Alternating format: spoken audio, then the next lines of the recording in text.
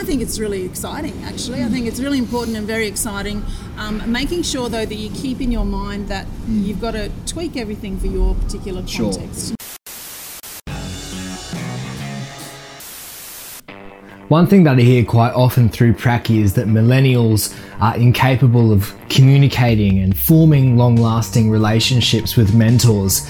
So one thing I wanted to ask Emma in this interview was about that, basically. No better way is that exemplified than through the TeacherTuber communities and all these teachers creating online content. So I asked Emma if she could see the importance of online communication networks for beginning teachers and how that looks going into the future. I think it's really exciting, actually. I think it's really important and very exciting. Making sure, though, that you keep in your mind that you've got to tweak everything for your particular context. Not every school is the same. Not every, we live in a big nation. Not every part of Australia is the same. Not every part of the world is the same. What they're doing in America, it wouldn't work. Necessarily. So think about your own context, and even within your own school, what works with one class won't work with another class. What works with one student may not work with another student. So just keep that in mind to really tweak to your context. Your YouTube channel is getting more and more momentum every time I check it, and you're covering so many different videos on so many different topics for beginning teachers. How did that process even begin? On what day did you decide to start this YouTube journey? Well, my YouTube channel's turning 3. Oh, yeah, congratulations. It just turned 3 the other day, yesterday, I think. Yeah. That's exciting. But I went into it as a 6-month experiment. Because I was just entering YouTube as a consumer, and I was watching a bit of lifestyle, makeup type things, and I stumbled across some teaching content, and I thought, I could do that.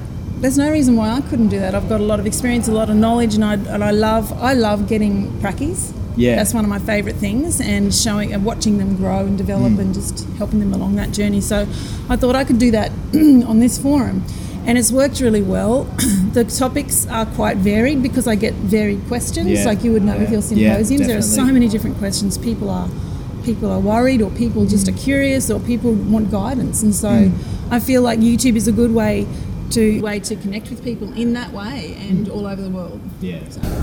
Hey Kafootball Land, you may be wondering who this person actually is that's interviewing Emma in this video. Well, my name's Liam Elysiums and I'm the co-founder and president of Pracky. But what is Pracky? Pracky was an initiative that was created by beginning teachers for beginning teachers. We aim to support pre-service and early career educators through best-in-class digital media and in-person symposium events. Over the last 2 years, the response has been amazing. We continually connect with some of the best educators Australia and the world has to offer. We've also seen an amazing response to our in-person symposium events as more and more beginning teachers start connecting with the Pracky community. I hope you enjoy this video and this interview, Kafootball Land, but if you're interested in Pracky, want to give us a go or to see what we're all about, head over to pracky.com.